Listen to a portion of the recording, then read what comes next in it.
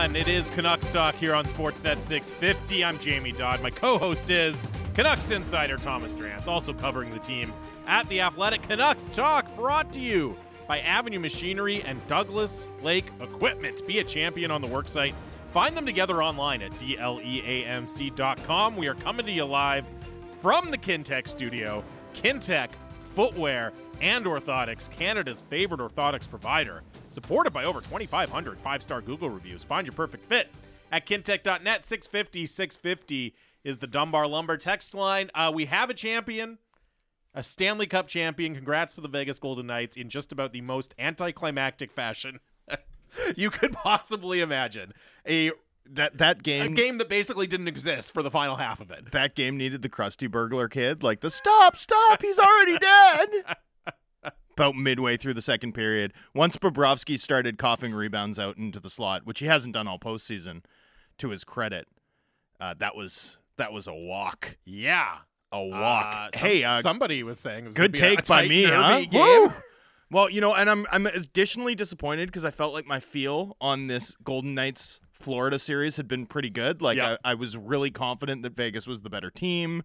You know, after seeing games 1 and 2, like, I think I originally had Vegas in 7, but after seeing Vegas in games 1 and 2 and sort of expecting them to hold serve, I was pretty confident about the Panthers in game 3, and I was also super confident that Vegas would dominate game 4. And even though, you know, the scoreline got close late, I think that was right. So I felt like I had good feel all series, and then game 5 is going to be a close, nervy, grinded out game. It's going to be a 1-goal game one way or the other, and a bounce is going to decide it. Nope, not even close. Most lopsided Stanley Cup elimination game in, since 1991? So in 30 years? Yeah, and what an inglorious way for a really memorable, cool Panthers run to end. It's tough. And man, did Sergei Bobrovsky remind everybody that anyone who was keen or even willing to consider relitigating his contract as the single worst one in the NHL, out to lunch. I don't know who you're talking about because it wasn't me. I didn't say that. I didn't. You were open to it. I said if they win the cup. If they win the cup behind him playing really great, then you do it every time because of course you do because flags fly forever. You still don't. The problem is if you want a goalie to get hot for 2.5 weeks, you can get him for a 4th-round pick. Vegas did it. You like the play extremely well for 2.5 weeks. Goalie is just about any goalie who's NHL level. All I'm saying is when you pay $10 million, you don't turn around and regret the contract if he leads you on a Stanley Cup run. Of course you don't. Sorry, that contract's been regretted since the moment it got signed. Guy's been like 904, 905 every year, and he's lost his job to 3 journeymen in 4 years. I've never disputed any of that. At a $40 million here nor cap there. charge. I will say I didn't. A disaster contract. I don't think I said been a disaster regardless of if they'd won. I don't think I said it on the show yesterday, but I think on Monday I said I was concerned that there could be the sensation of like the air going out of the balloon for the Panthers. And I feel like that was a good take with Matthew Tkachuk not suiting up. It's especially, that's tough. And I don't want to say like he has a broken sternum. Well, they had a good start though. The Panthers had a good start. Like for 5 minutes, they kind of threw their best punch and then they just knew what the score was. Yeah. And then obviously Vegas gets 2 pretty quick goals, one shorthanded, and that was kind of all she wrote. Yeah, exactly. And I just feel like without Tkachuk in the lineup, they're in the back of your mind, as much as you're fighting, as much as you're pushing, you kind of know we don't have it. Like, and I think you could see that they didn't have it in that game. Yeah, they didn't have it in the series. It's too bad that Tkachuk ends up with a broken sternum as sort of an exclamation point on what was and what should remain and what will be remembered, not just as a star turn, the rise of probably the NHL's like highest profile player right now. To be totally honest with you, from a crossover into the cultural zeitgeist perspective, it's like Tkachuk's neck and neck with McDavid. Like that's his company now. But also this was just one of the great individual clutch playoff runs by any individual player, maybe ever. And so for that to end with him being unable to contribute as his team is eliminated, I mean, there's something really bitter about that. I feel terrible for him and the Panthers, but at the end of the day, and I got winners and losers up at The Athletic, plug, that you can go check out. Like Tkachuk's one of the winners, but also the 100%. Florida Panthers organization, man. Like, you know, there was that clip of the sports reporter fighting off that fan who wanted to ruin their live shot. Yep. And obviously, kudos to that reporter and, like, don't be that guy. But the old PR guy in me was like, wow, Channel 4's at the game? That's unbelievable. They're going live from the game? In Vegas, too, wasn't it? In Vegas. They traveled for it. Yeah. I mean, like, that's one of those soft things. Like, the Panthers selling out the lower bowl of an arena that, you know, one thing the Panthers always get, you know, guff for is how empty their arena is. But what people don't realize is that arena can sit like 25K. Like, it's the biggest. Oh, wow. It's the biggest arena in the league. They sold out the lower bowl for a watch party. And like 10,000 people in the building for a watch party. It's unbelievable. Like, those scenes, that genuine outpouring of spontaneous public support, the resonance of hockey in South Florida. Like, you know, I spent years of my life working toward that. To see it happen, even from as far away as we are here, like, remarkable scenes. What a great run for that team. Really happy for everyone down there. Yeah, it was. I am disappointed that it wasn't more of an entertaining and a more closely contested final when it comes right down to it, right? And actually, the playoffs as a whole after the first round were not particularly great. There was like one close series. Well, and really? even that was like kind of a fake close series. Yeah. You know, like, honestly, I'd say the closest series after the first round was Edmonton-Vegas. That's probably true, yeah. You know, and by the way, I didn't have time, or I didn't have space to include them. Like, I didn't want to write 4,000 words. But one of the playoff winners that I didn't include, the Pacific Division. 100%. Like, well, not only were they the only division to send 3 teams to the second round, but Edmonton was the only team that looked like they were in Vegas's weight class at all. Right? Like, I think there's a real chance that Western Conference final, or sorry, that Pacific Division final, Western Conference semis, was the real final. Like, I really do sort of look back on this and think those were the 2 best teams in the playoffs. Well, I don't think Edmonton would have had any trouble with Dallas. Do you want to this pivots into one of the interesting things and something we've been excited to look at, which is the early Stanley Cup odds for next season from BetMGM. And well, sorry, let's use our friends at Play Now. Plug. Okay. Okay. Well, the only thing is with Play Now, because they know they're getting so many bets on the Canucks, right? It can distort things and other Canadian. Yeah, but so I'm kind of trying to go for the least. I get it. Their tiers, though, the most neutral. So I don't know about BetMGM, but I've been checking the Vegas average. Yeah. So I use Vegas Insider and I check the Vegas average, and for the most part, what I've seen is that the Canucks are kind of ensconced in this little tier with Washington, St. Louis, Detroit. And that's kind of like this little tier break where a lot of people have the Canucks below Detroit, St. Louis, and ahead of Washington at 55-1. That's sort of been the Vegas average. What does MGM have? So MGM right now has all of these teams at 51-1. The Red Wings, hold on, not the same teams that you listed though, right? It's a little different. It's the Red Wings, the Islanders, the Kraken, the Canucks, and the Jets, all at 51-1. Oh wow! Then they have the Blues and the Caps down at 67. Those are unbelievably good odds for a Kraken team that made it to the second round and has $20 million in cap space. This is my biggest takeaway, is that Vegas is extremely low on the Kraken. Like, shockingly low on the Kraken, given what you just laid out. But if you look up and down, like, one bit of softness to exploit in this market, and it's not an easy market to exploit because of the fact that the team actually has to emerge as the Stanley Cup winner, right? Like, you'd be better off if there were playoff odds. But there is some softness in this marketplace because, like, Boston's one of the favorites, right? Boston's one of the favorites. Toronto's one of the favorites. The New York Rangers are highly ranked. I don't know that the benefit of cap flexibility is properly priced into this market yet, right? So that's why, like, the Carolina Hurricanes at 13-1, according to Play Now anyway. I don't know what they are on MGM. Same thing at MGM, yeah. That's a team with almost $30 million in cap space and only Jordan Staal to extend. Like, to me, if you're a conference finalist and you have $30 million in cap space, that's appealing.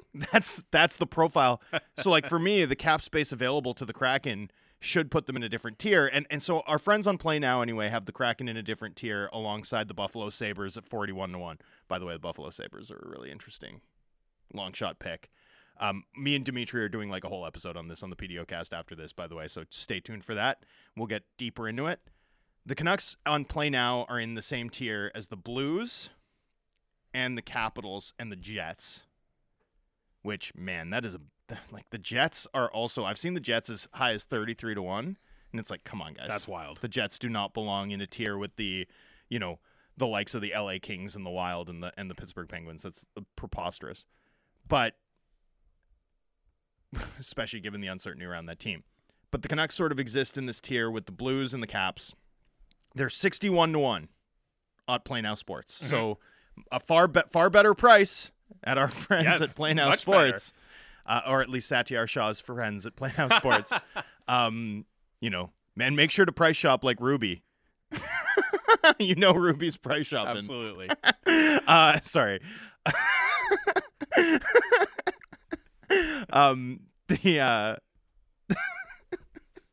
I love the idea of incredible Ruby. reference. I love the idea of Ruby price shopping. Yes, incredible makes reference. me laugh so hard. Sorry, but just to the point. No, the point I was pivoting off of, right, is the strength of the Pacific Division as reflected in these odds. Because Vegas, despite winning the Stanley Cup, they don't even have the best odds in their own division next year. That goes to the Edmonton Oilers, right, who are as high as second in terms of odds. Now, you can fade that if you want. You can disagree with that, but I think what you see is the odds makers giving a lot of respect to the Pacific Division between Edmonton and Vegas in the clear-cut first tier of contenders, right? Like the favorites, part of a group of favorites, and then even LA and the Calgary Flames in that like 25-1-ish range, right? And there's some prices where you'll see the Kraken in that range as well. Like a lot of books, 365 for example has the Kraken very much at 35-1, where the Calgary Flames are 30-1, right? Yep. So the Kraken in most places I've seen, not BetMGM obviously. So if you if you like the Kraken, go check out BetMGM. Go to BetMGM, shop like Ruby. So what I really like to do with this is to think of it in relative terms, at least in terms of a Canucks analysis, from a Canucks analysis standpoint, because it's like, I don't recommend you spend a dime on betting a Vancouver Canucks future, like to win the Cup. If you like this team's chances and think the market is undervaluing them, like wait till playoff odds come out or wait till over-unders come out. There are markets where you're far more likely to actually return something if you're right about this team, about this team's like bull case, which, I have a little bit of a fade on the Canucks on at this point, right? Like I won't be shocked if they make the playoffs. I sort of rate them like going into this offseason somewhere between the 18th and 22nd best team on True Talent. I think there's more downward mobility there given their cap situation than there is upward mobility, so that would make me pretty hesitant to bet some of these futures before the offseason moves start, although A, I don't bet on hockey, and B, those futures don't tend to become available until a little bit later in the summer anyway, and that's for a reason. The market would be too soft if they were unveiled today. The Canucks, though, like there are a couple things that I think are worth looking into here. One is, if you look at sort of the Vegas average, the Canucks are priced out as the 12th best team in the Western Conference and the 5th best team in the Pacific Division. Now, there are public teams. The Edmonton Oilers are a bit of a public team because of the impact of McDavid. The Golden Knights are a bit of a public team given that they're the reigning Stanley Cup champions, and congratulations to them and, the guys with BC connections in that organization. Also Tom Porosaka, the ex-generalfanager.com manager, who I used to work with a bit at the Nation Network and is a great guy. Anyway, George McPhee, too, former Canucks AGM. Mm-hmm. I still think it's instructive in telling you objectively, like this is an objective data point from bookmakers who have real skin in the game on how they rate teams right now going into this offseason. And the fact that the Canucks are 24th in the league, 12th in the West, and 5th in their own division, to me, matters a lot, especially given how this team is poised, how this team is discussed locally, the stakes that we're talking about in terms of them going back into the playoffs. And to me, this remains one of the big lessons from how the 2021-2022 campaign went so deeply off the rails. Like, Ownership came out after firing Jim Benning and Travis Green, and we're like, we are shocked by what's happened. And the team had been favored in like 7 of 25 games. Like, ignore the objective data at your peril. The market is telling you. Vegas is telling you strongly. In fact, Vegas is telling you more strongly than me. Like, I am higher on the Canucks than they're perching this books. I think they're, somewhere between 18 and 22 going into this offseason. Vegas is lower on them than that. Vegas sees them as a Washington Capitals, Detroit Red Wings, Nashville Predators quality team or below. Like, that's the company that Vegas is sort of putting them in terms of assessing their risk of actually having to pay out should these teams win the Stanley Cup next season. To me, anyway, that's like instructive in terms of how this organization, like, I'm not saying the organization should look at the opening odds and be like, well, we're cooked. And let that, tear it down. I'm not saying that. I'm saying, like, as a gut check, right? You should consider this team, if you're Canucks management, if you're Canucks ownership, if you're anyone in a decision of power, or if you're just a supporter, trying to set your expectations to a reasonable point. Our starting point in reading this, not to mention the results of the last 3 years, should be the Canucks are not a true talent playoff team today. They'll need to get better to make it. And as we've discussed, their routes to do so are limited, which has massive implications in terms of what this summer should look like, in terms of how conservative this organization should be, in terms of what the priorities should be and whether or not they should be short-term priorities, given that, you have like the perfect offseason and you're going to be priced out. Like, maybe if the Calgary Flames sell Hanifin and Backlund and a bunch of other pieces, maybe you're 4th in the Pacific and 18th if the Nashville Predators sell aggressively and Vegas pans Detroit's offseason moves and on and on. It's a tough spot to be in and reflects the mess. And make no mistake, that's what it is that this organization's in right now. And it's the strength of the Pacific Division, really. When we just zoom in to like next season, right, and how to navigate it, and less about the the long-term strategy and all of that, which is important too. And I don't want to hand wave that away, but if we're just looking at next season, the thing that really stands out to me is the strength of the Pacific Division, right? As I said, 2 legit, no doubt about it, Stanley Cup contenders per these odds in Vegas, in Edmonton, 2 other pretty well-regarded teams in LA and Calgary. We talked a little bit earlier this week about Calgary being a bit of a wild card, right? Could they sell Noah Hanifin? Could they do some other things that weakens their position? They could, but I think what you're seeing in these odds is that they're starting from a pretty strong roster still, despite missing the playoffs last year. You look at that, and there's still a lot of talent. They can still control play. They can still do a lot of things right. And with LA, I look at that as a team that is obviously going to be extremely motivated to get better, right? Having gone out in the first round of the playoffs the last couple of years, knowing that to get through their division, they're going to have to go through Edmonton and Vegas, right? Or at least one of those teams, knowing that they have to get up to that level. I think LA is going to be extremely motivated to improve. And then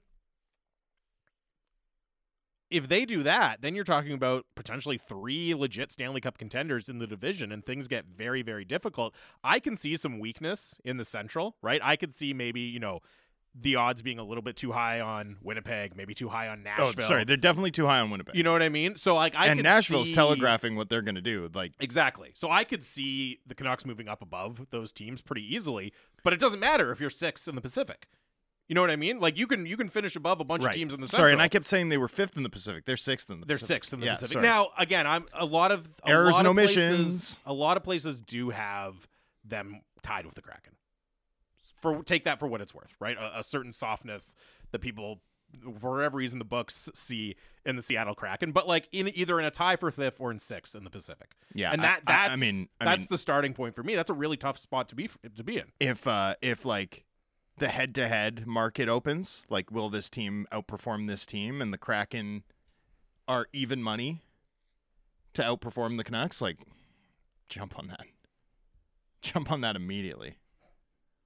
But anyways, I mean, I think that's the big takeaway for me looking at the odds. It's just that the Pacific Division is probably going to be really difficult, both at the top and in the fight for the playoffs. And yeah, you'll see San Jose and Anaheim down at the very bottom, but guess what? Most divisions have a couple of bottom feeders. You know what I mean? Chicago and Arizona. Go to the other divisions, right? I know Columbus improved, but who's not buying Columbus improvements? Vegas. No. Vegas is extremely not They're buying out. it. They are out on Columbus. And the last thing to keep in mind, like there's a real route to 5 Pacific teams making the playoffs next year. 100%. Like I don't have much doubt about Dallas, Colorado, and Minnesota as playoff caliber teams, even given Minnesota's constant cap crunch. I really do think that there's a pretty high probability that a Lambos or a Rossi type comes in and makes an impact for them next season, or even a Beckman. But outside of that, right? Like I don't think there's a single Central Division team that I know is better than the Canucks. Well, you look at the next 3 teams in that division, right? St. Louis, Nashville, Winnipeg, all are in either positions where, as you say, Nashville is telegraphing what they want to do, and it's probably take a step back. I will say, though. Or they're in extremely difficult positions. I will say, like though, Winnipeg. Nashville played so well once they went really young and were just like the Evangelista, Thomas Nowak show late in the year with like that group of guys. Cody Glass played really well. Like, that group of guys between the ages of like 23 and 26 all kind of getting their first shot and plum opportunities, and all of a sudden it was like, oh, they're a faster team. They work really hard. There's actually some offensive skill there. Like they almost looked like a Misfits. They almost looked like a retro Misfits side. I think there's a world where Nashville's imposing, but that world is almost a world in which they move off of like most of their non-defenseman vets. And I also think like the upside... Like where they make a bunch of sort of future trades with their valuable assets, but then use those assets not to make more picks or accumulate more pieces, but to create cap flexibility by moving off Duchesne, Johansson types. Yeah. Like really clearing the decks aggressively. If it's Saros, Yossi, and that defense core for the most part, like that Lozon group and Barry and on, and that young group of forwards, like, I'm not going to pick them to make the playoffs, but I'm going to pick them to be an annoying opponent. I think that's what I see more than like a 100-point team is like, but with an upside, annoying man. 90-point But team. with upside, you know what I mean? like I love those workman-like more than the sum of their parts teams. I feel like those are the teams that can get momentum and really surprise, especially in a sport like hockey. We will talk to our guy Sean Gentili of The Athletic, wrap up the Stanley Cup final, look ahead to the offseason with Sean. That's coming up next. It's Canucks Talk, Sportsnet 650.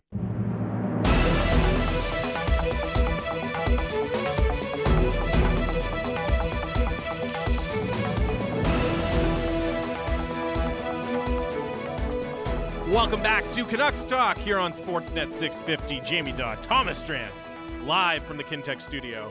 Kintec Footwear and Orthotics, Canada's favorite orthotics provider, supported by over 2,500 5-star Google reviews. Find your perfect fit at kintec.net. 650-650 is the Dunbar Lumber text line. Dunbar Lumber with 3 stores to serve you in Ladner on Bridge Street, or Dunbar Lumber Express at Ladner Center, or Arbutus in Vancouver online at dunbarlumber.com.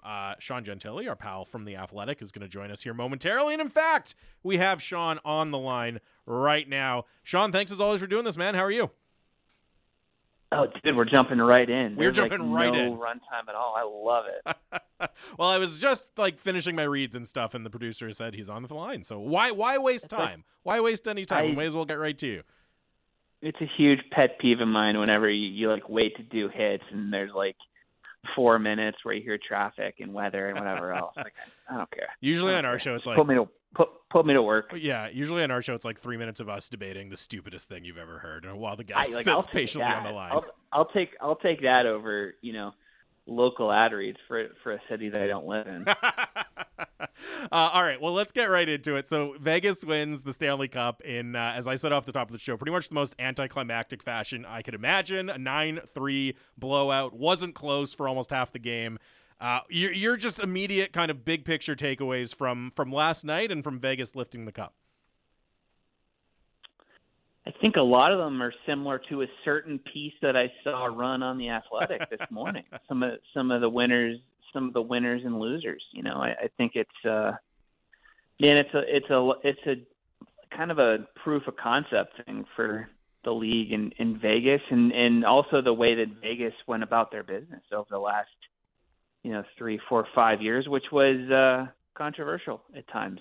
Certainly coming into this season, with some of the shuffling that they've done, I think there was some understandable, pressure on that group to get it done because of the amount of capital and because of the amount of shuffling that they did since 2017. So that's the biggest thing for me. It's a big win for the league, to have that team in that market find that level of success so quickly, but also like on a little bit of a more granular level, it's a major level of justification and validation for George McPhee and Kelly McCrimmon, because there were some tough questions that were starting to swirl around them, and kudos to them. It worked.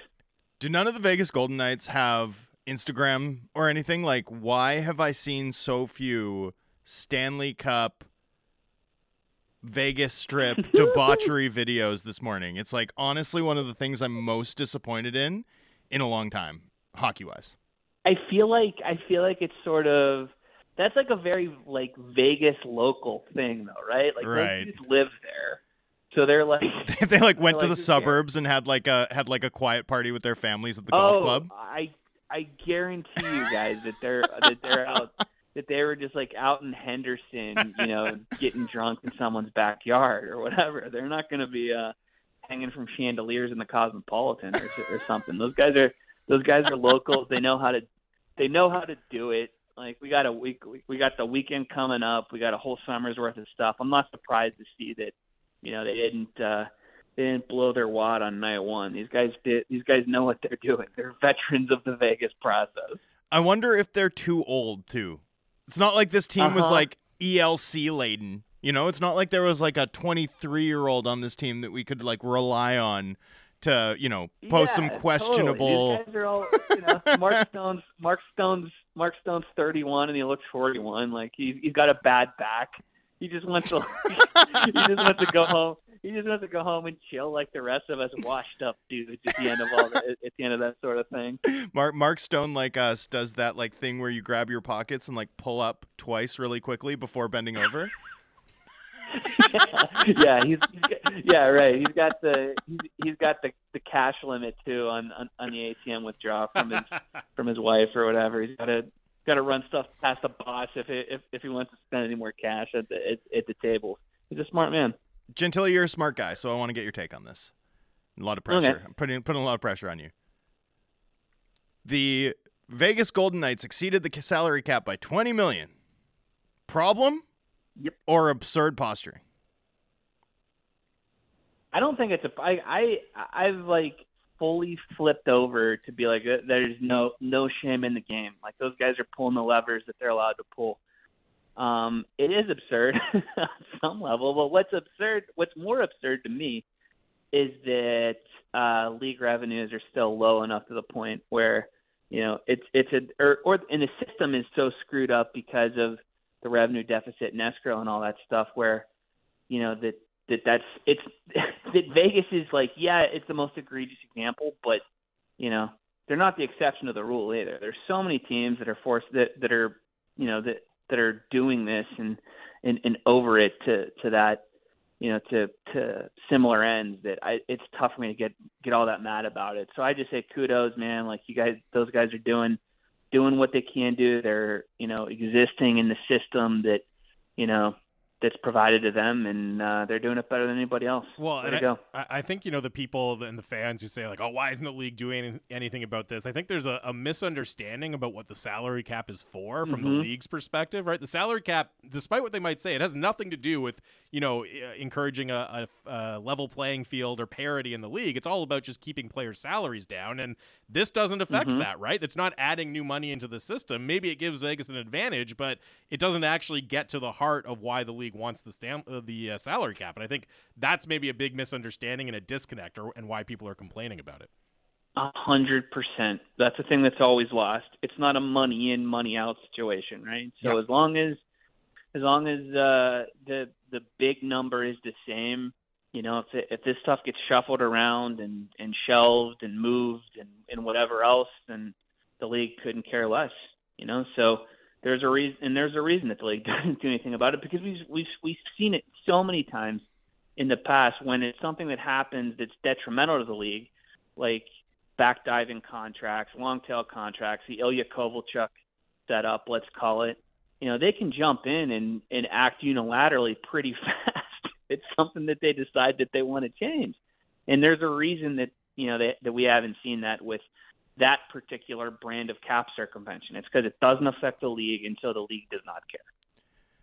Sean, one of the most stressful 2-month stretches of my life was when the Vegas Golden Knights went to the Stanley Cup final the first time in their inaugural season, when I was the head of PR for the Florida Panthers.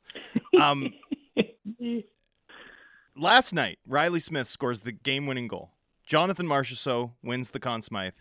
Sergei Bobrovsky allows 8 goals against. Pretend you were me 5 years ago. How would you spin it? This is not a joke. You were like one of the first people I thought of when I was watching the the cup passes, and it goes from Riley Smith to Marchessault. I'm just like, oh boy, your answer. I'm not there anymore. I was loving it. Well, I know that, but that's what I mean. Like, I see those guys, and that is still, that's still like my first reaction when I see stuff happening involving the Misfits or involving the Panthers, even vis-a-vis the Golden Knights. I mean, you still always come to mind, because I do think of the hoops you had to jump through back in 2017. How do you spin that? I don't know. I think you can start the cycle and say that this is probably in some regards, I don't know if you can count on that kind of performance from Bobrovsky for the next few years, but you can spin it forward and say, like, there's good things coming for Florida. The cap situation for them is a lot better moving forward than it was this past year. So they're going to have more money and more opportunity to build around Tkachuk and whoever else if they want to. This seems like it could be the start of something, even though there is that big asterisk, because they're not going to get, Ken Dryden level goaltending from Sergei Bobrovsky. Odds are for 3 more rounds next season. But you can spin cycle that one too, and just focus on the positive, because there is a lot to like about that team, right? Well, and I mean, I will say, just on the question of how to spin it from Florida's perspective, it's a new front office there, right? And what do new front offices love more than pointing at the mistakes of old front offices? So in some ways, it's a gift for them. It's like, yeah, see what the last guys did? Now we're in charge, and we're going to make it all better. And we would have gotten away with it too, if not for that dastardly former GM. Well, I mean, like, Zito did kind of do that coming into this year. He said it, when they were struggling around the trade deadline and when they were really capped out. He kind of framed it as, like, not that this was a punt year for them necessarily, but, like, they knew that there was going to be a little bit of a step back. Like, we've already seen that framing from the org over the last couple months, and I think to some extent it's true. So they go on a run, they, impress everybody dramatically over the last couple months, and now they can focus on moving on from Patrick Hornqvist and finding money elsewhere, and really going out and improving around the margins in a way that they couldn't last year. Like, they have the big pieces set. It's all well and good. They were unable to maybe fix some stuff at the bottom of their defensive group, say over the summer. Well, that's going to be less of an issue now. They're going to have a little bit more money to spend. They're going to have a little bit more wiggle room maybe going into the season. And I think that's probably the most future focused, positive way to spin it. And I think there's a lot of truth to it. Sean, what do you make of the Vegas fans applauding Gary Bettman last night? I think they should have done it. Like, what franchise, what fan base should Arizona should be more grateful to Gary than them? Arizona. Like, I guess it is true, but like, come on, we're never going to see Clayton Keller take a Stanley Cup and maybe for St. Louis in the Tempe Arena or whatever. That's not going to happen. everything. He put a team there. He helped gift wrap them a pretty solid one, and it just happened. It's 6 years ago. Like, if they would have had to wait another 10 years, I'm sure we would have seen him get booed. But man, he's never done wrong by the people in Vegas. They should cheer the guy. He's a conquering hero. Welcome back, Gary. They booed him. They booed him the last time the cup was awarded there, though. Because they lost. Like, whatever, they win. Everything comes out in the wash whenever you get the dub. I think that's what we saw on display last night. See, I felt like I was like, man, Vegas, I've defended you. I've defended you as a fan base. I've defended the expansion rules. You did such a good job last time being part of the community of hockey fans. I thought that was disgraceful. I think they were too distracted. This is like Sunbelt hockey actually doesn't get it, right? Like, whatever. And it's like, it's fair we defended you. We vouched for you. It's fair to boo Gary Bettman generally, but like also it's part of the show. Like, I really do feel ripped off when we don't get to see him parry the crowd. Just wait for the draft. It's better. It's better at the draft, anyways. Nashville? Yeah. Nashville will boo him. Yeah, they will. They better. They know what's up in Nashville. Like, Montreal brought it, and it was awesome. They've been around long enough. Yeah, exactly. Right? Like Nashville, we're like in the third decade of them being a part of it. Like, they're steeped in it. It just hasn't been long enough for Vegas to figure it out. It was bizarre seeing Gary react to cheers last night. I'll say that much. Yeah. I think he was just confused as us. He's not as good at it. He's not as good at it. Like, he's you know why? Because practice makes perfect. He's never experienced it. He's never been cheered in his life before. We're talking Stanley Cup final of Sean Gentili of The Athletic here on Canucks Talk, Sportsnet 650. So, lots of talk about Vegas's size on the blue line in this playoffs, and just in general, I would say also. But the smallest player on the team, the shortest anyways, Jonathan Marchessault, wins the Conn Smythe. Will that do anything to kind of derail hockey GMs, NHL GMs from doubling down and pointing to the Vegas Golden Knights and saying, see, you need to have those big, tough players in the playoffs? I don't think so. At least with regards to the defenseman, it won't. Like, that's the fact that Jonathan Marchessault is a winger is what gives him plausible deniability. They can say, like, yeah, you can have the 5'9", 5'10" guy, in there. He's a scrappy dude, Marchessault as well. Oh, yeah. So you can say, like, he plays the right way, plays at a little bit of an edge, scores a bunch of goals. Also, he's a forward, like, whatever. What we need to do is look at how tall the defensemen are. Like, they're going to be able to compartmentalize that in a very real way. And again, in that piece that I read by an unnamed author on The Athletic this morning, I think they made a good point in saying, like, Scott Mayfield, come on down. Like, he's going to get those guys like that are going to get the recognition that maybe they haven't gotten in the past, all because of this. Like, dudes are going to cash in because it's a copycat league, and we just watch a bunch of tall defensemen, play well on their way to a Stanley Cup. Scott Mayfield 5 times 5.5. What a world we live in. People are going to be shocked, and they shouldn't be. It's going to happen. Over or under on that? I'll go over on the price. I think let's go. We live in a world where you just took the over on 28 total million for Scott Mayfield, and I'm like, yeah, I think you're right. We're like, yeah, well, of course. That's a very reasonable stance to take.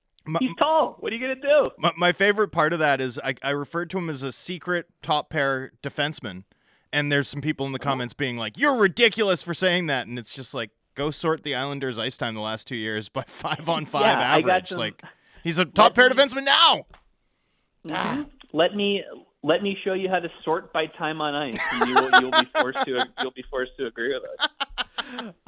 So looking ahead to the offseason, do you have a pick for, like, most fascinating, most interesting team going into the summer? Well, and specifically because I know you and Julian wrote about the outrights, the long shot futures for the Stanley Cup. So in that context, is there a team that interests you the most, a team with value that most interests you? Because we spent a lot of our first segment breaking it down. Mm-hmm.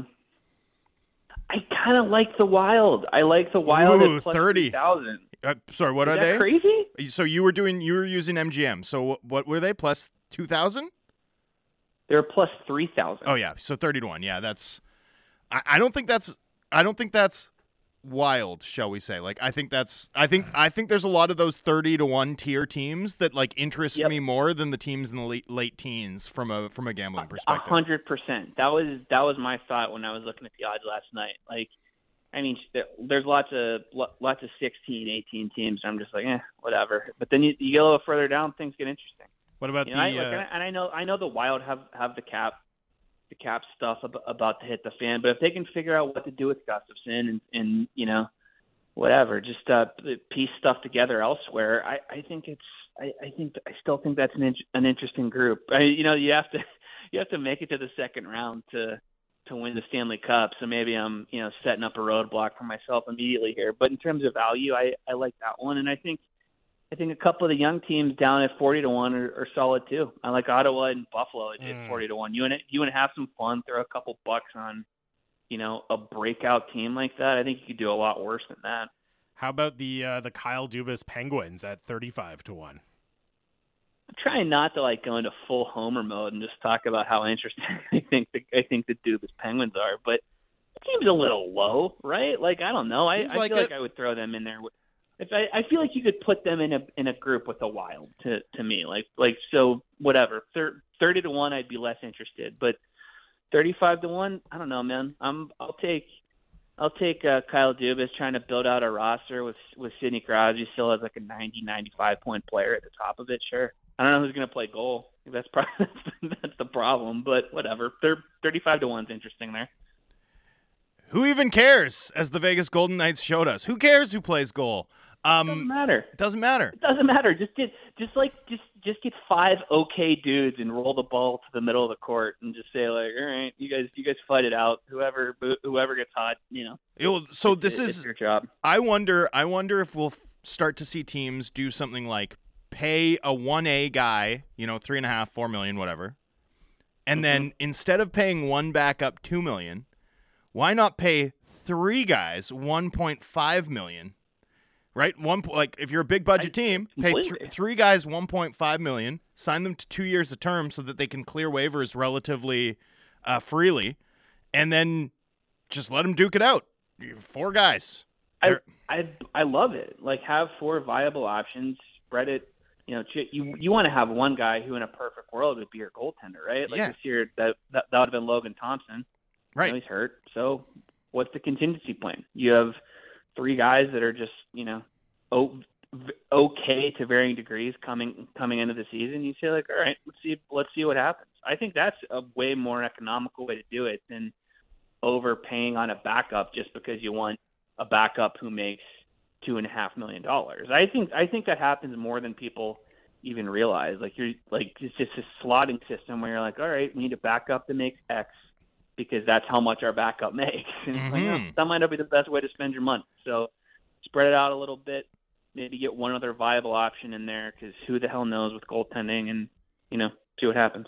Yeah, and from a cap perspective, I mean, you're going to spend median backup goaltender costs you $2 million, probably going to be 2.5, maybe more by July 2nd. Might as well spend $2 million on 3 guys, right? 1.5 plus the cap holds in the A. Anyway, here's my favorite of that 30 range. I just want to throw this at you. Me and Dimitri are going to get into it too on the at 1 p.m. For those of us listening to Sportsnet 650. Buffalo Sabres 33 to 1. Almost 30 million. Almost 30 million in cap space. Connor Hellebuck, come on down. Let's go. They're the spot for him, right? Right. It seems like it makes too much sense. I know Max Boltman on the podcast yesterday brought up a specific trade where he was send back Matt Savoy. Matt Savoy played in Winnipeg. He's a guy who checked some boxes for them. I'm all right, let's get specific. Let's do this. I think I mentioned them when we were talking about it before. MGM had them at 40 to 1 last night. Let's go for it. That's what I'm saying. Throw some cash down on a team like that because at least they're fun and new and young. And you'll feel better about wasting your money if that's what it comes down to. And yeah, exactly. If the worst case scenario is you end up having to watch Tage Thompson, pick his teeth Totally. with NHL defensemen for 50 games, you'll at least enjoy yourself. And you're right, the Buffalo Sabres have lots of players that Winnipeg can trap, which of course they need to do. They don't need to acquire players; they need to trap Absolutely. players. Hey, Sean, Absolutely. appreciate And the then- time, man. Oh, And the other thing, you can spend, you throw down some money now. You can root for them to do something crazy during the off season. Let's it's go. always a good spot to be in. Thanks, Sean. Appreciate it, man.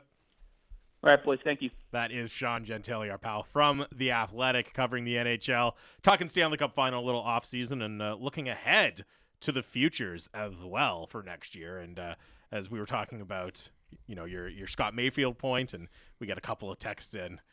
One just saying Myers is taller than many, taller than almost everyone in the NHL. In fact, is he the tallest player now that Char is retired? I think he is. I think he is. Yeah, so there you go. Who else would even be an option? Like Carlo? Tage Thompson. Tage Thompson Is 6'7". It's really wild for a skilled centerman to be that size. Like, It's that is completely insane. That is extraordinarily rare. How tall is Zadorov? No, not Tyler Myers' height. Yeah. But Zadorov also brings the chaos. Yeah. Zadorov, Alexiak, and Myers all bring the chaos. It's so good. Anyway, it's a good point. Tyler Myers, you want a tall drink of water. He's a tall drink of water. Producer Dom says Andre Suster. He's not even in the league. Like, he's like an AHL guy, though, is he not? Yeah, I guess he's 6'8". That makes sense. So he's listed at 6'8". I don't. Andre Schuster's like totally fine. I think he could be an NHL player. I like him. I'm not anointing him my guy. I was gonna say, I was like, this is not where I was expecting the show to go. Totally he was a big hot commodity NCAA free agent. I remember the teams were really, really excited. I wouldn't about. say hot. He was like the top guy in the class that year. Yeah, I know, but it was like the year after Justin Schultz, and we all kind of knew By from the his way, scoring rates that it wasn't much. We have to update our list of like successful recent NCAA free agents. Zach Whitecloud. Oh, Zach Whitecloud is amazing. If you're talking about, okay, what's the best case scenario look like for a guy, you got to throw him on the list now.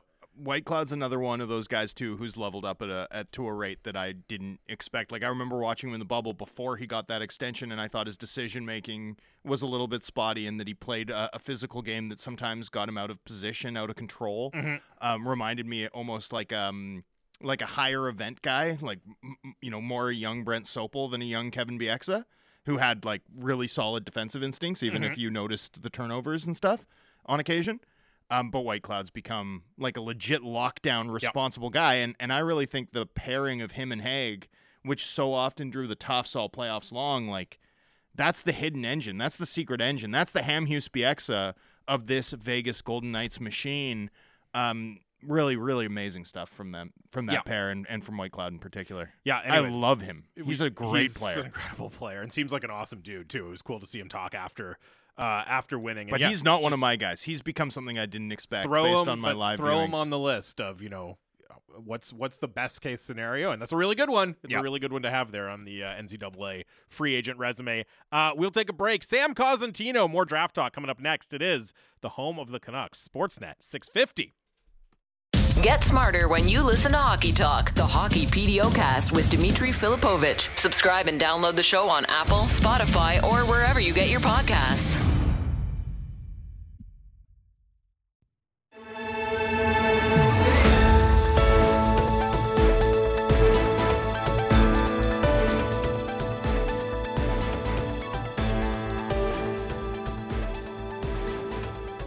Welcome back to Canucks Talk here on Sportsnet 650. I'm Jamie Dodd, joined as always by Thomas Strantz. Canucks Talk brought to you by Avenue Machinery and Douglas Lake Equipment. Be a champion on the worksite. Find them together online at DLEAMC.com.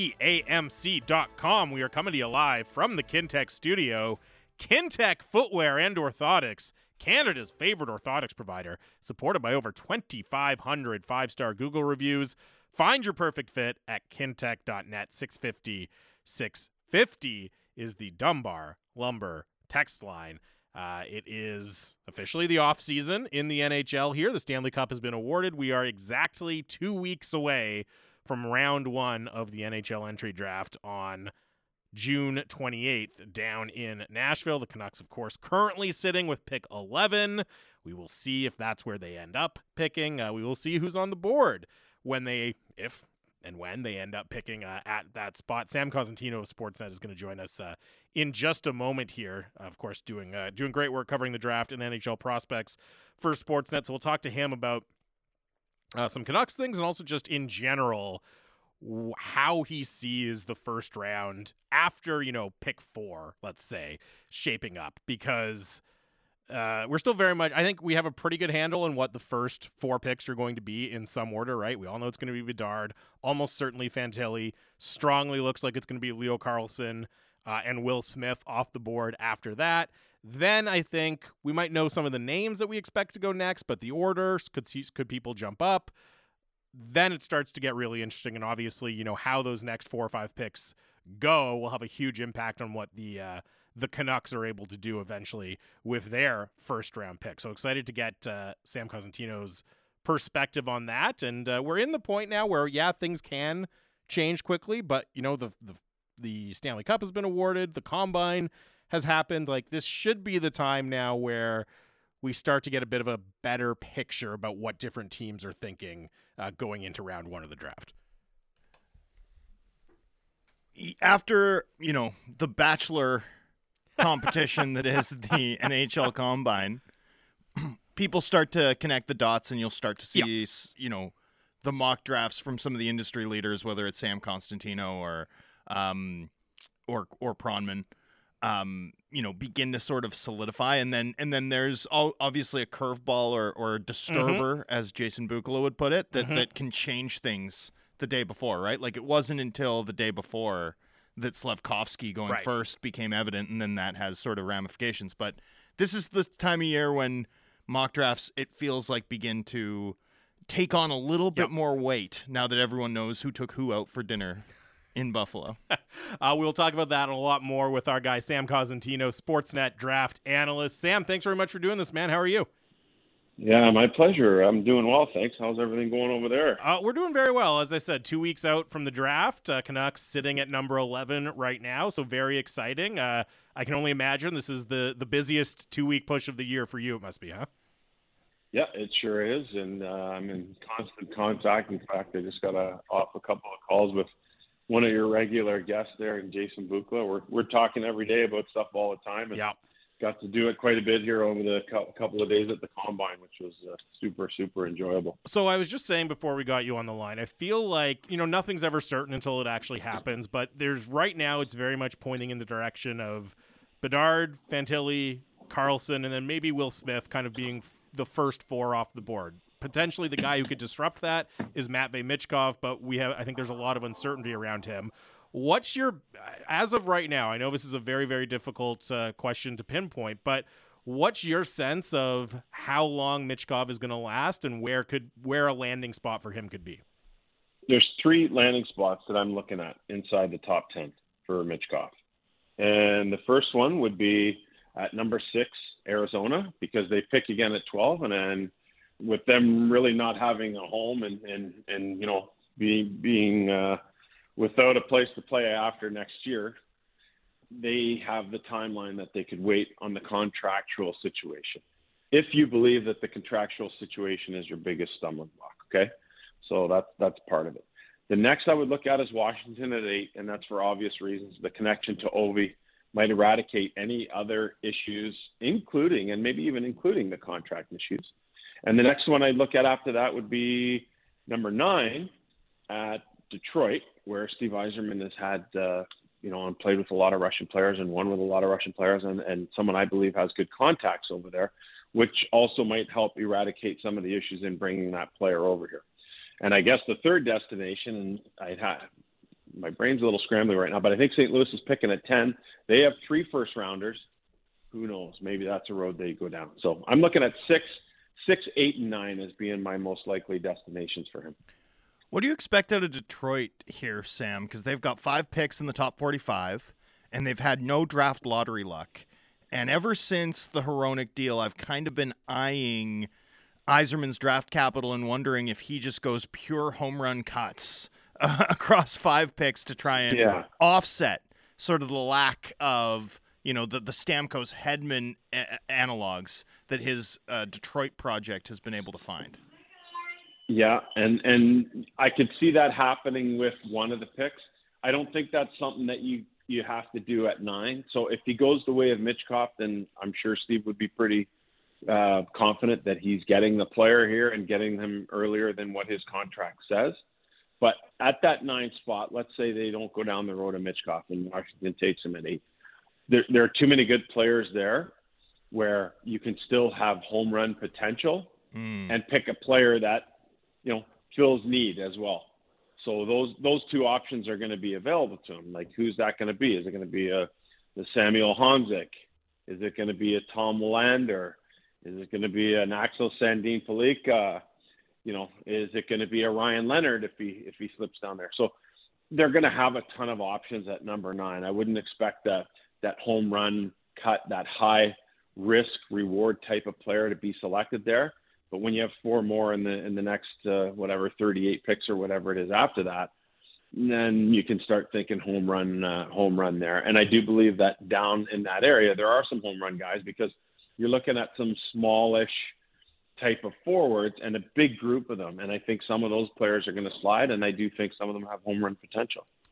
One of those players, presumably Zach Benson, who's the official favorite draft prospect of this particular program. What do you think? Could he slide and be available to the Canucks at 11? Are you hearing of any interest or interest that the Canucks might have in a smaller winger, given their significant team needs down the middle and on defense? Yeah, and so I don't think that's a fit for me there. I love Benson too. Like, he just comes in with a smile on his face. He's had to carve out minutes, amongst a couple of other high-end prospects on his own team in Winnipeg, yet on many nights he's the best of everybody in that group. And he's kind of got a cool background story, with how he bounced around as a kid, going to different hockey camps while his parents were running circuses and carnivals. So you have to love that. For me, I don't see him as a fit there with the Vancouver Canucks, whether it's down the middle or just someone that possesses a little more size. And who knows, maybe, there's so much talk about the back end last year to just, was that short up enough? I mean, you look at what Columbus has done in the acquisition of 2 defensemen lately. I think Vancouver could probably stand to do something along those lines. And so maybe it's the way of a defenseman. Speaking of defensemen, it seems, again, pretty likely that David Reinbacher is going to be the first guy off the board at that position, somewhere in the top 10. Do you think we could see a second defenseman go in the top 10 this year? And who's kind of the odds-on favorite from your perspective to be that second defenseman taken in the draft? Well, I'm looking at the 3 guys, and I do believe Reinbacher is going to be the first one. And I think he enters the conversation as early as Montreal at number 5. If not, then he becomes a target for Arizona at 6, right on down through. So who would the next one be after that? Sandin Pellikka has been the guy who's had such a high rise, and he's performed well in all the international events where the most eyes have been on him. But I think Tom Willander he's really kind of upped the ante here, and he's upped his game. And I think he really would have benefited from people getting the opportunity to meet him at the Combine. I know I was really impressed with how we walked away from our interview with him. And that's to take nothing away from Sandin Pellikka, because I thought his interview was amazing too. I just thought Willander had a little bit more edge to him. And I like how much thought has gone into his development rather than kind of bounce around a couple of different leagues like you often see with Swedish players in the J20, the J18s, and Allsvenskan and SHL. There's a lot of bumping around there, where Willander feels that going to BU is going to give him his best opportunity to develop and prepare him for the National Hockey League. So I like that thought process behind him. Those would be the 3 guys. I do think there is a bit of a gap after that to the next best set of D. And for those 3 guys, being right shot guys is definitely added value. So, I mean, we've heard Willander linked to the Canucks a lot. We heard the report that they took him out to dinner at the Combine in Buffalo. Is there a chance, though, is there a decent chance that he's not even there at 11, that he gets snapped up before they step up? Yeah, there is that possibility exists for sure, right? So here's you have to consider, I honestly think where Mitchkov goes is going to help dictate that. So if he's going inside of that top 10, that pushes people down a little bit. And if you truly believe that Ryan Bacher is the first guy to go, and now we've talked about the Smiths, the Carlsons, the Fantillis, and the Bedards. Now you're starting to see that group shrink a little bit, and now you're getting down the list in a hurry. So it wouldn't be inconceivable that Willander or Sandin Pellikka end up going inside the top 10. I don't think both of them will, but I have a hard time seeing those three defensemen still around after pick 15. Sam, how conscious should the Canucks be about team need, given, how frequently we see mistakes being made on the draft floor as a result of a team, whether it's Detroit passing on Quinn Hughes because they've got, Philip Hronek and a bunch of other puck-moving D, or, Arizona, same draft with Hayton. Can this team afford to draft for need given just the talent pool in general, but beneath the NHL level? Yeah, and listen, like every GM's, we're taking the best player available. I believe that I believe that probably 40% of the time. I think in a lot of situations, especially picking where Vancouver's picking and the depth of this draft, you can actually address both needs. I strongly believe that. Now, if they feel a heavy need for defense and all three of those guys that we just talked about are gone, well, then obviously, there's going to be a change of course there. And then you probably really are 100% devoted to best player available. But, when you look at how it shakes down, and I do believe there is a big gap after those three defensemen, if defense is what you need, and those guys are really good players, and they possess a little bit more size, at least in the part of Willander, a little bit more size than what you would in the smallest forward, then I think all the signs point to going down that road. So I think where Vancouver's picking at 11, you can do both. I believe that's a possibility. The other position, of course, we've heard them connected with and is definitely a need in their system is at center. One of the names that's popped up, Nate Danielson. I know there's a bit of a divide, at least from what I read, in terms of what his ultimate upside is. What do you see as, is there enough skill there to potentially be a second-line center? Or does he fit more in that third-line center mold long-term for you? I do think there's enough skill there for me, but I also think that the ceiling for that to happen isn't quite as high. So I look at Danielson as what people would call a safe pick. He's got a B game, and that B game will allow him to play in any circumstance on any team at any time. Third line, checking role, playing the PK, and if you are fortunate enough to get the offensive upside that comes along with that, now you're probably looking at a 2C. Me, I have him projected as a 3C. That's fine. Look at the Seattles of the world and the Vegases of the world, how important a 3C is to long-term sustainable success. It's super, super important. Now, do you want to be drafting that at 11 in this deep draft class when there might be a little bit more risk reward with a smaller type of player? That's something that the Canucks are going to have to kind of work their way through. So for me, probably a little bit aggressive for Danielson there at 11. But I'd be okay with the pick. I mean, Ivan Barbashev is a really interesting guy for me, right? Now we're not talking about the same position, but we're talking about a guy who's essentially a third-line guy. That acquisition, though, for Vegas, what he did for St. Louis when they won the Cup, it's pretty hard to deny his impact in a lineup. So you're not looking at a guy who, I think he was the top end of the first round, and you're saying, oh, well, we're not getting the value or the point production we expected out of him. In the grand scheme of things, you're getting out of that player what you would expect for a mid-first round pick. So guys like Barbashev have that kind of value. Now, that's not to say that Danielson brings the physicality that Barbashev brings to the table, but I think he can bring some of the other elements in terms of being able to repel that physicality, being a guy who can match up well, and also being a guy that might have a little bit more upside than where Barbashev is. Not much, but some.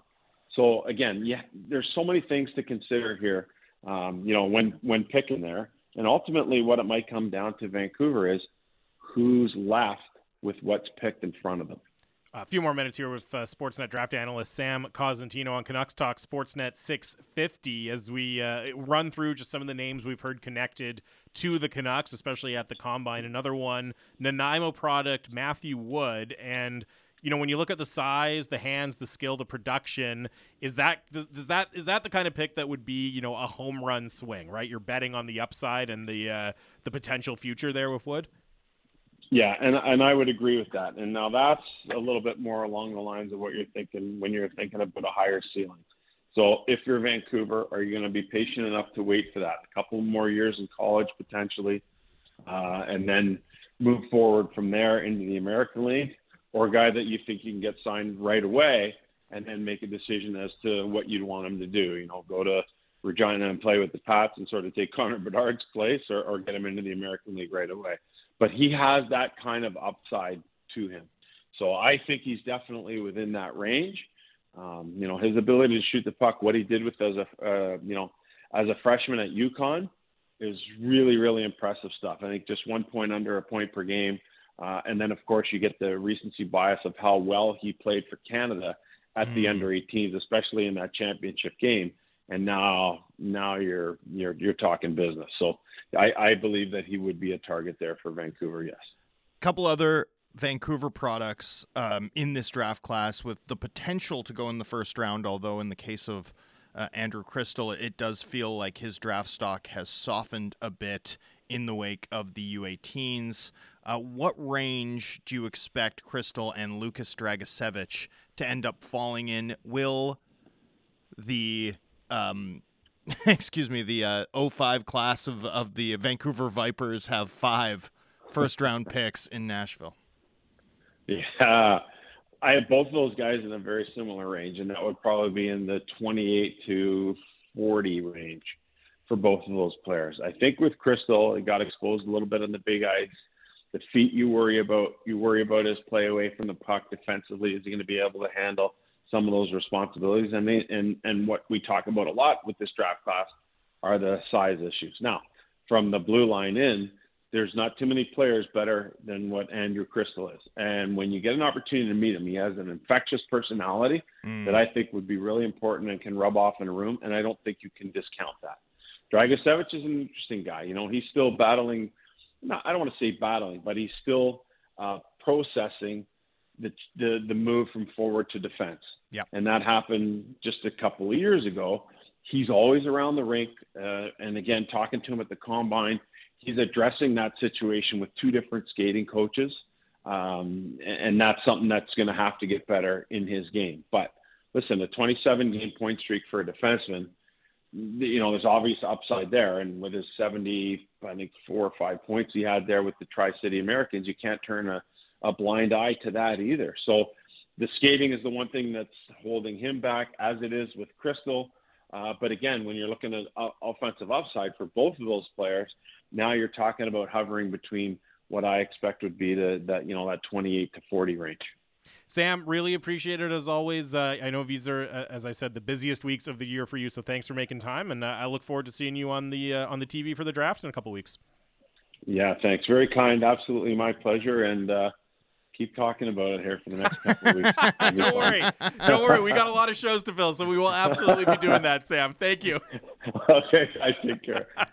That's Sam Cosentino, Sportsnet draft analyst. Yeah, you don't need to tell us twice. You don't need to tell us twice, Sam. The Canucks are picking 11. We're going to be talking about the draft and what's going on at the draft and who they're taking out to dinner and who they're not taking out to dinner. And who we think they should draft based on 0 live viewings. At least we're honest about it. Well, no, and also it's not 0, but it's like pretty close. I mean, for me it is. I didn't go to any dub games this year. I saw a few of these guys a few times. Yeah. But anyway, I mean, fundamentally, I didn't see a lot of them. And I don't pretend to be an amateur prospect. There's all this like pushback on like, you don't know. And it's like, yeah, I know. Yeah, I mean, like, it's fun to talk about and have opinions. It's sports, man. It's sports talk radio. Everyone is gambling. But also, here's on the this. thing. You know, but like seriously, we're talking about projecting 17-year-olds 5 years out. Like, you can have a $3 million amateur scouting budget, and you're still guessing. Like, it's fun to a significant degree. And if you're sitting around with your buddies at the bar in the backyard, guess what? You all have opinions about who the Canucks should draft. Seriously. right? And that's look, again, we're being honest about it. I'm not going to sit here and break down the the intricacies of Zach Benson's game. All I can go on is what I hear from people around the industry who are public prospect guys who I respect, and I've read their work for a number of years, so I kind of have a rough idea about what they like and what they look for in a prospect. That's what I'm going on. That's what most people are going on. But guess what? You can still have an opinion, and you can still have some fun talking about it and debating it if that's what you're going on. And I just go off scoring profiles. Yeah, that's a huge part of it. In combination with private conversations with my scouting contacts around the league. Yep. And it's like, okay, I have a good sense of, I think, anyway, who I trust, who I don't. Mm-hmm. And I think data helps you ask good questions and get a sense of it. But, that doesn't mean you should take anything to the bank. Just have fun with it. And if you don't like it, you don't like it. It's not a big deal. I don't think it's any different than us being like, this guy shouldn't play on this line. Like, you know what else I've never done? Coached a hockey team. But I still have takes on it. It's what we do. It's the lifeblood of the industry. Yeah. The point I raised there with Sam as well, I'm really, really curious to see where that second defenseman goes. Like, that's my big... Michkov and where the second defenseman goes are my two biggest questions. You know me and my fantasy football analogies. Love them. You do. It's like a super flex league, okay? It's like you're playing in a super flex league, mm-hmm. and there's a QB run right off the hop. Mm-hmm. Like, you're sitting in 8, and there's a QB run right off the hop, so maybe you're not getting QB1, but guess what? You're getting Jefferson or McCaffrey. Right. Like, that's a win. I'm not saying I'm worried that the Canucks are going to miss out on the second defenseman. I'm saying kind of fingers crossed. That's where the Canucks should be. If the Canucks are lucky enough that 3 defensemen slide into a top 10 in which truly max 1 defenseman should be drafted in the top 15 of this draft. Mm-hmm. If 3 are off the board by the time the Canucks pick, that is fabulous because that means multiple of that Leonard, Michkov, Benson Dvorsky. tier. Dvorsky, oh man. And I mean, Dvorsky might be Dvorsky's not a Benson caliber prospect, but like next up, mm-hmm. I mean, that guy's a monster. That would be that's a home run. That's throw a parade down Robson territory. And you really start to get, even if let's say, and I know Sat was talking, the Red Wings took Villander out for dinner. Maybe do they like him potentially at 9 if Michkov isn't there, for example. Like, even if I've heard the Blues and Axel Sandin Palika linked, even if one of those guys goes ahead of the Canucks, though, you're talking then, about a pretty good chance that, again, someone like Leonard or Benson falls. Or Dvorsky. Right? Or Dvorsky, So it doesn't even have to be all 3 of the defensemen going, right? Even if it's Reinbacher and one other who go in the top 10, you're going to start to push a really good prospect down. And that's the number one question for me is does somebody, because of the, constant demand for defensemen, does somebody else in the top 10 step up and say, we have to do it here, right? And how does that shape what the Canucks do? Who's picking Zaboral? Who's picking Zaboral, indeed. That's like the way to think of it. Like, one of these teams is going to pick Zaboral, and then there's going to be a run of like Barzal, Connor, Besser, and that's what I'm hoping for. Konechny. I'm hoping the Canucks are right in that run. That'd be great. Right in that run, and there's never like in general. I'm not saying it's definitely going to happen this year, but if you were going to bet, like, should a defenseman go too high? Should you know what I mean? Should the second defenseman in the draft go too high? Like, there's a decent chance it happens. The only other thing I'd say is like 3 defensemen go, and then you still have a chance to select the best one. In Dmitry Simashev. Like, this draft, honestly, the more I think about it, the more 11 is an okay spot to land. Even though, boy oh boy, if you're in 7 and you're having the Benson and Reinbacher conversation, you're feeling a lot better than the Danielson Villander conversation. If you're in 7, it's like Benson, maybe Reinbacher, maybe not, Dvorsky. Yeah. You know what I mean? That's the tier. Instead, it's Danielson, Villander, and fingers crossed that one of the other guys falls. That's what it comes down to. So, right? I mean, there is a real cost to that. 650 is the Dunbar Lumber text. We got to talk inbox. Ethan Bear on the other side. Oh, yeah, we'll talk a little bit of Ethan Bear. Some other Stanley Cup final stuff I want to get into, but we will talk about Ethan Bear. So that is coming up. It is Canucks Talk here on Sportsnet 650.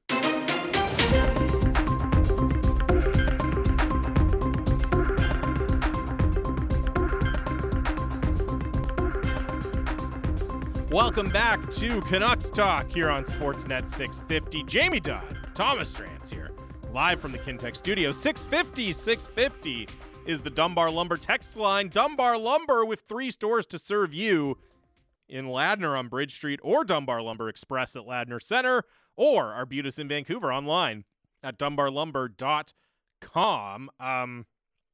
Lots to get into here. Final segment. Again, official beginning, really, of the NHL offseason, with the Stanley Cup being handed out last night, and a little bit of Canucks news to get into as well. Unfortunately, not of the positive variety. Canucks defenseman Ethan Bear, this is reported per our friend Rick Dollywall at Donnie and Dolly, reporting that Ethan Bear is going to have surgery on the shoulder injury that he picked up at the World Championships, and then it sounds like 4 to 5 months of rehab required for Ethan Bear after that surgery, which would put his return sometime mid-October to mid-November potentially. And of course, you remember the initial reporting from Rick Dollywell that surgery was one option, but there was the potential option to rehab without surgery. So here's Ethan Bear taking the surgery option. And I mean, first of all, really tough break for Ethan Bear, who goes over to represent his country at the World Championships, doesn't play in the final, but helps them win a gold medal over there. He's an RFA. It's a difficult situation to do that in. Now he picks up this injury. And I mean, again, first and foremost, difficult for Ethan Bear, but then there's also the question of, he's a pending RFA who doesn't have a contract for next year. And what does that mean for him and for the Canucks going into the summer? Yeah, and I'm sure there was insurance involved. I don't know the specific details. I'll make some calls, but the fact is that this is a tough blow, and may, although, given how highly rated he seems to be by Canucks management, I'm sure this isn't one of those do they qualify him now situations, but it's worth unpacking from that perspective. It's also worth unpacking that, look, this was a player the Canucks we were probably slotting into the Canucks top 4, 100%, who's now not available for the first month of the season, probably. Yeah, or at the very least, based on the 4 to 5 month timeline, and you never know, right? With NHL players, they get back early, it goes well, whatever. But if you're working off the 4 to 5 month timeline, you're looking at no training camp, no preseason. Yeah, you don't want to come back early from don't want to come back early from an injury that wipes out your summer. It's one thing to get injured in season when you've gone through training camp. How many examples have we heard over just the last few years of guys who had injuries mess up their summers in Vancouver, right? It's happened a lot. Elias Pettersson, Brock Besser, go down the list of guys who got off to a slow start because of injuries suffered towards the end of the previous season and what it does to your summer and your summer workout and your summer regimen, right? It's a really significant thing to be coming back cold. Ekman Larson at the Worlds last year. Yep. It's a tough obstacle for a player, and make no mistake, you don't if you decide not to qualify Ethan Bear, that's $2.2 million in cap space that's now open. And I mean, look, for me, that's not more tempting than, in my view anyway, protecting a guy who you think, based on the quality of your group, can probably play top 4 minutes for you at least next season. I think you tender the QO, and sort of probably at this point he accepts it, and it's kind of a 1 year. You're kind of punting on the idea of going longer. That's it. That was my immediate reaction. Unless there's an agreement to be made out of the uncertainty, that's a little more get the number down. That's a little more team friendly. So I mean, that's another approach. But it'll be fascinating to see how this impacts how this impacts where the club and the player land, and obviously the short-term impact for the Canucks defense is, hey, this defense, which was already lean, I think one thing we felt, not super comfortable with, but at least between Hronek, Bear, Hughes, you've sort of got at least the building block of something that can maybe be average. You take that out and it's like, man, this is going to be really tough to figure out given the cost constraints and the cap situation that this team is dealing with. Well, and it'll be interesting to see how the team, again, this could be a very short-term injury, right? This could amount to, 5 missed games, 6 missed games. We'll see. Well, exactly how it shakes out for Ethan Bear.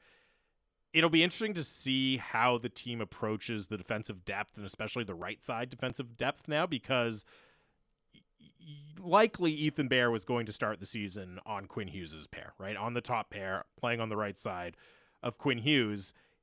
The good thing is that we've seen lots of different guys can do that job, right? So it's not as if you're worried about how you're going to cover that spot for the first 2 or 3 weeks of the season, if that's what it turns out to be. But it does mean that you have to make sure you have, if it's not Noah Juleson, who's a Group 6 UFA, like the next Noah Juleson, who's probably an AHL Abbotsford guy, but who you feel perfectly comfortable bringing up for the beginning of the regular season and playing with Quinn Hughes, right? So it just adds, you probably need to go find that guy. And again, that's doable. Those guys get signed all the time, but it opens up an immediate kind of spot for that type of player in training camp and in preseason next year. That's kind of my on-ice reaction. I mean, who knows? Like, does Jet Wu get a chance? Philip Johansson, right? Like some of the young right-shot defensemen who are going to be in the mix at camp. Does this give them an opportunity to kind of get an NHL audition at the early part of next season? Oh, man. We're at that point in the offseason, eh? Is Jet Wu or Cole McWard the answer? It's like, to what question? To the question of who can play 3 games for us at right shot defenseman. Yeah, and you know what I mean? And the answer is either of them. Jet Wu might be the answer to that. Well, either of them can. You can probably put Jet Wu with Quinn Hughes and it'll be fine, right? Just like in the PDO cast coming up shortly because we pre-recorded it. Dimitri was joking about Cody Ceci shaking loose out of Edmonton. Cody Ceci, a defense first, like totally reliable, big defense first right-handed defenseman. He was like, you probably want him playing third pair minutes though. I was like, not in Vancouver. Not in Vancouver, baby. Play with Quinn Hughes. Cody Ceci would be Quinn Hughes' best partner since Tanev left. And like not by a little bit. So, Quinn Hughes opens up some options for the Canucks on the right side. You know who looked really good in a top pair role with Quinn Hughes? Everybody who's ever done it. Jordy Ben on the right side? Sure. Noah Juleson? Yep. Check. Like, Luke Shen also looked like a top pair quality guy, though, with Morgan Riley. So I think Luke Shen now has an asterisk on this. But yeah, right. I mean. But it's still true. It is still true. Anybody who does it, it'll work. So not anybody, but provided that you have like a baseline level of defensive awareness, which Jet Wu absolutely has. I mean, I think you can survive with it, but do I think it's good enough? Like, do I think that helps put Quinn Hughes in a position to succeed? No. You ideally want to be getting more than just good enough, right? Like he's a security blanket, Quinn Hughes, right? Because you can just plug and play in there, but that's not the end goal, right? You want to be finding a chemistry and a partner that elevates his game, not just, okay, well, we know you can make up for this. So how I keep talking about how we don't do a good enough job addressing downside risk? Sure. And not just you and I, like this isn't just like, this is like self-evaluation. I don't do a good enough job addressing downside risk. I don't think sports media in general does. Like we often lay out what it looks like if this works. And despite being called negative all the time, we very rarely are like, this is what it looks like if it all goes badly. And I think that's been to the detriment of the quality of analysis in this market, particularly given that the downside risk for this team just keeps paying off. Keeps happening. Yeah. So, I think when we talk about the downside risk of the Canucks blue line or the fat part of the bell curve or the upside, a lot has been made about the upside case, right? Like Filip Hronek stabilizes this team's puck moving ability, the defensive play, particularly the inability that other teams had to generate with down low passing once Rick Tocchet took over was like a meaningful improvement. Christian Wolanin showed that he can, add some mobility and some puck moving heft to the Canucks back end.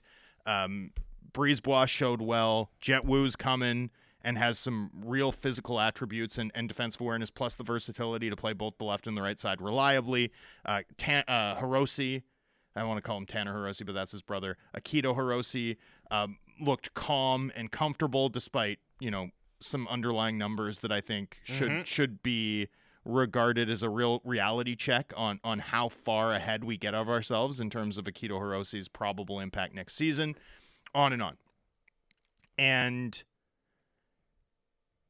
I think discussing this in terms of a range of outcomes makes a lot of sense. And I want to start with Filip Hronek, who we only saw play 4 games, and it feels to me like he's discussed as just like a checked box first pair caliber defenseman. And like Dom's model, ding, regards him as a 5, like a 5 game score value added player, which is a top pair defenseman. But, and we learned this with JT Miller last year, Dom's model so heavily weights the most recent year of performance from a player, as opposed to doing what I do, just as a sort of back of the napkin thing, where I look at larger samples and have like very, very firm priors. Well, and also, I mean, I think especially with defensemen, we know that fit is so important, right? And you can just point to example after example in recent NHL history, but even recent Canucks history. I was just going to say a Canucks example, like Nate Schmidt. Well, so I was about to say the exact same name. Nate Schmidt was a really good defenseman. He was a really good defenseman in Vegas, and I was watching him at training camp, and I even wrote an article. You can go find it. I was watching him at training camp work in a scrimmage in which he was on the same team as the Lotto line, and Quinn Hughes was on the same team as like the Bo Horvat, Tanner Pearson, Niels Höglander line.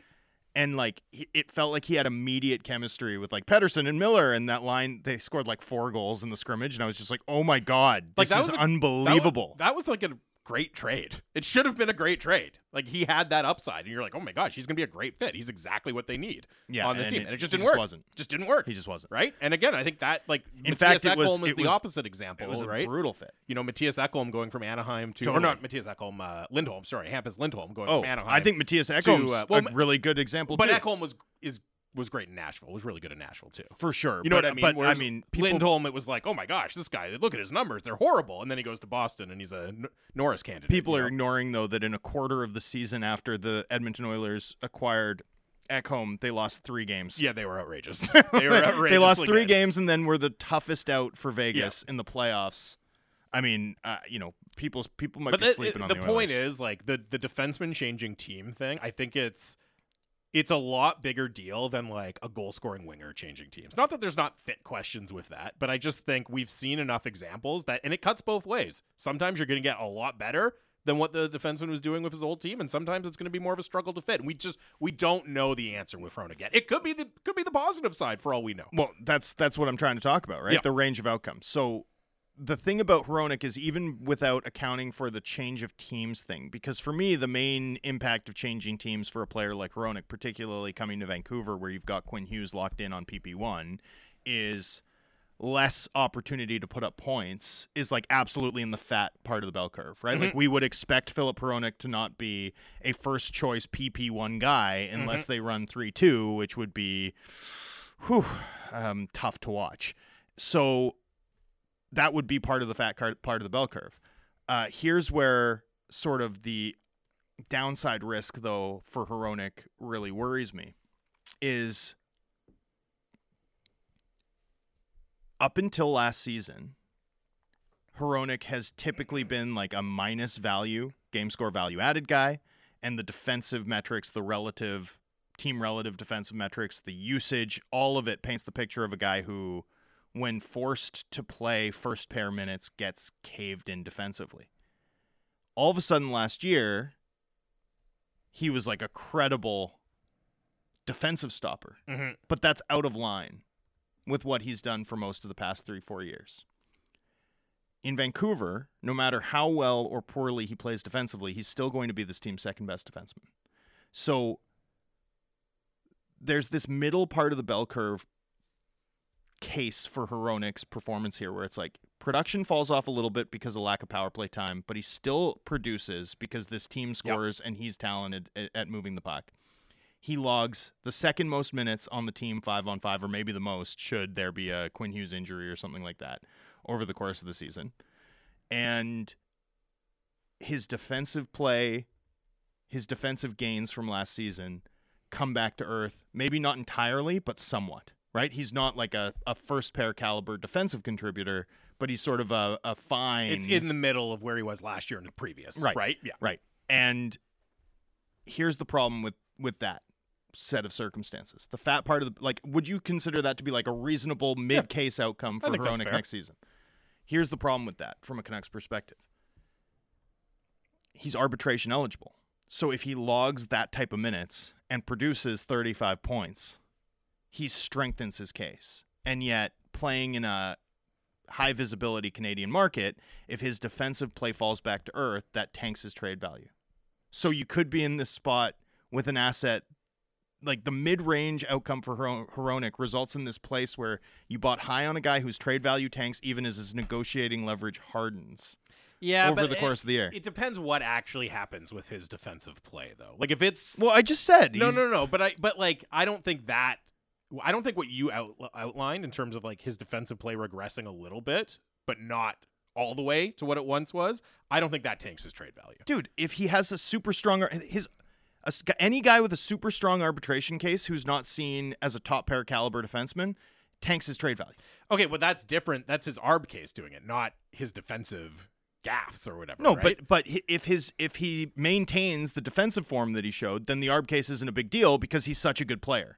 If the defensive impact regresses, then the arb case becomes a problem, which tanks his trade value. Do you see what I'm saying? Yeah. The mid case, like the fat part of the bell curve case, is still really problematic. And this is part of the, I talk a lot about floor bets, ceiling bets, stuff like that.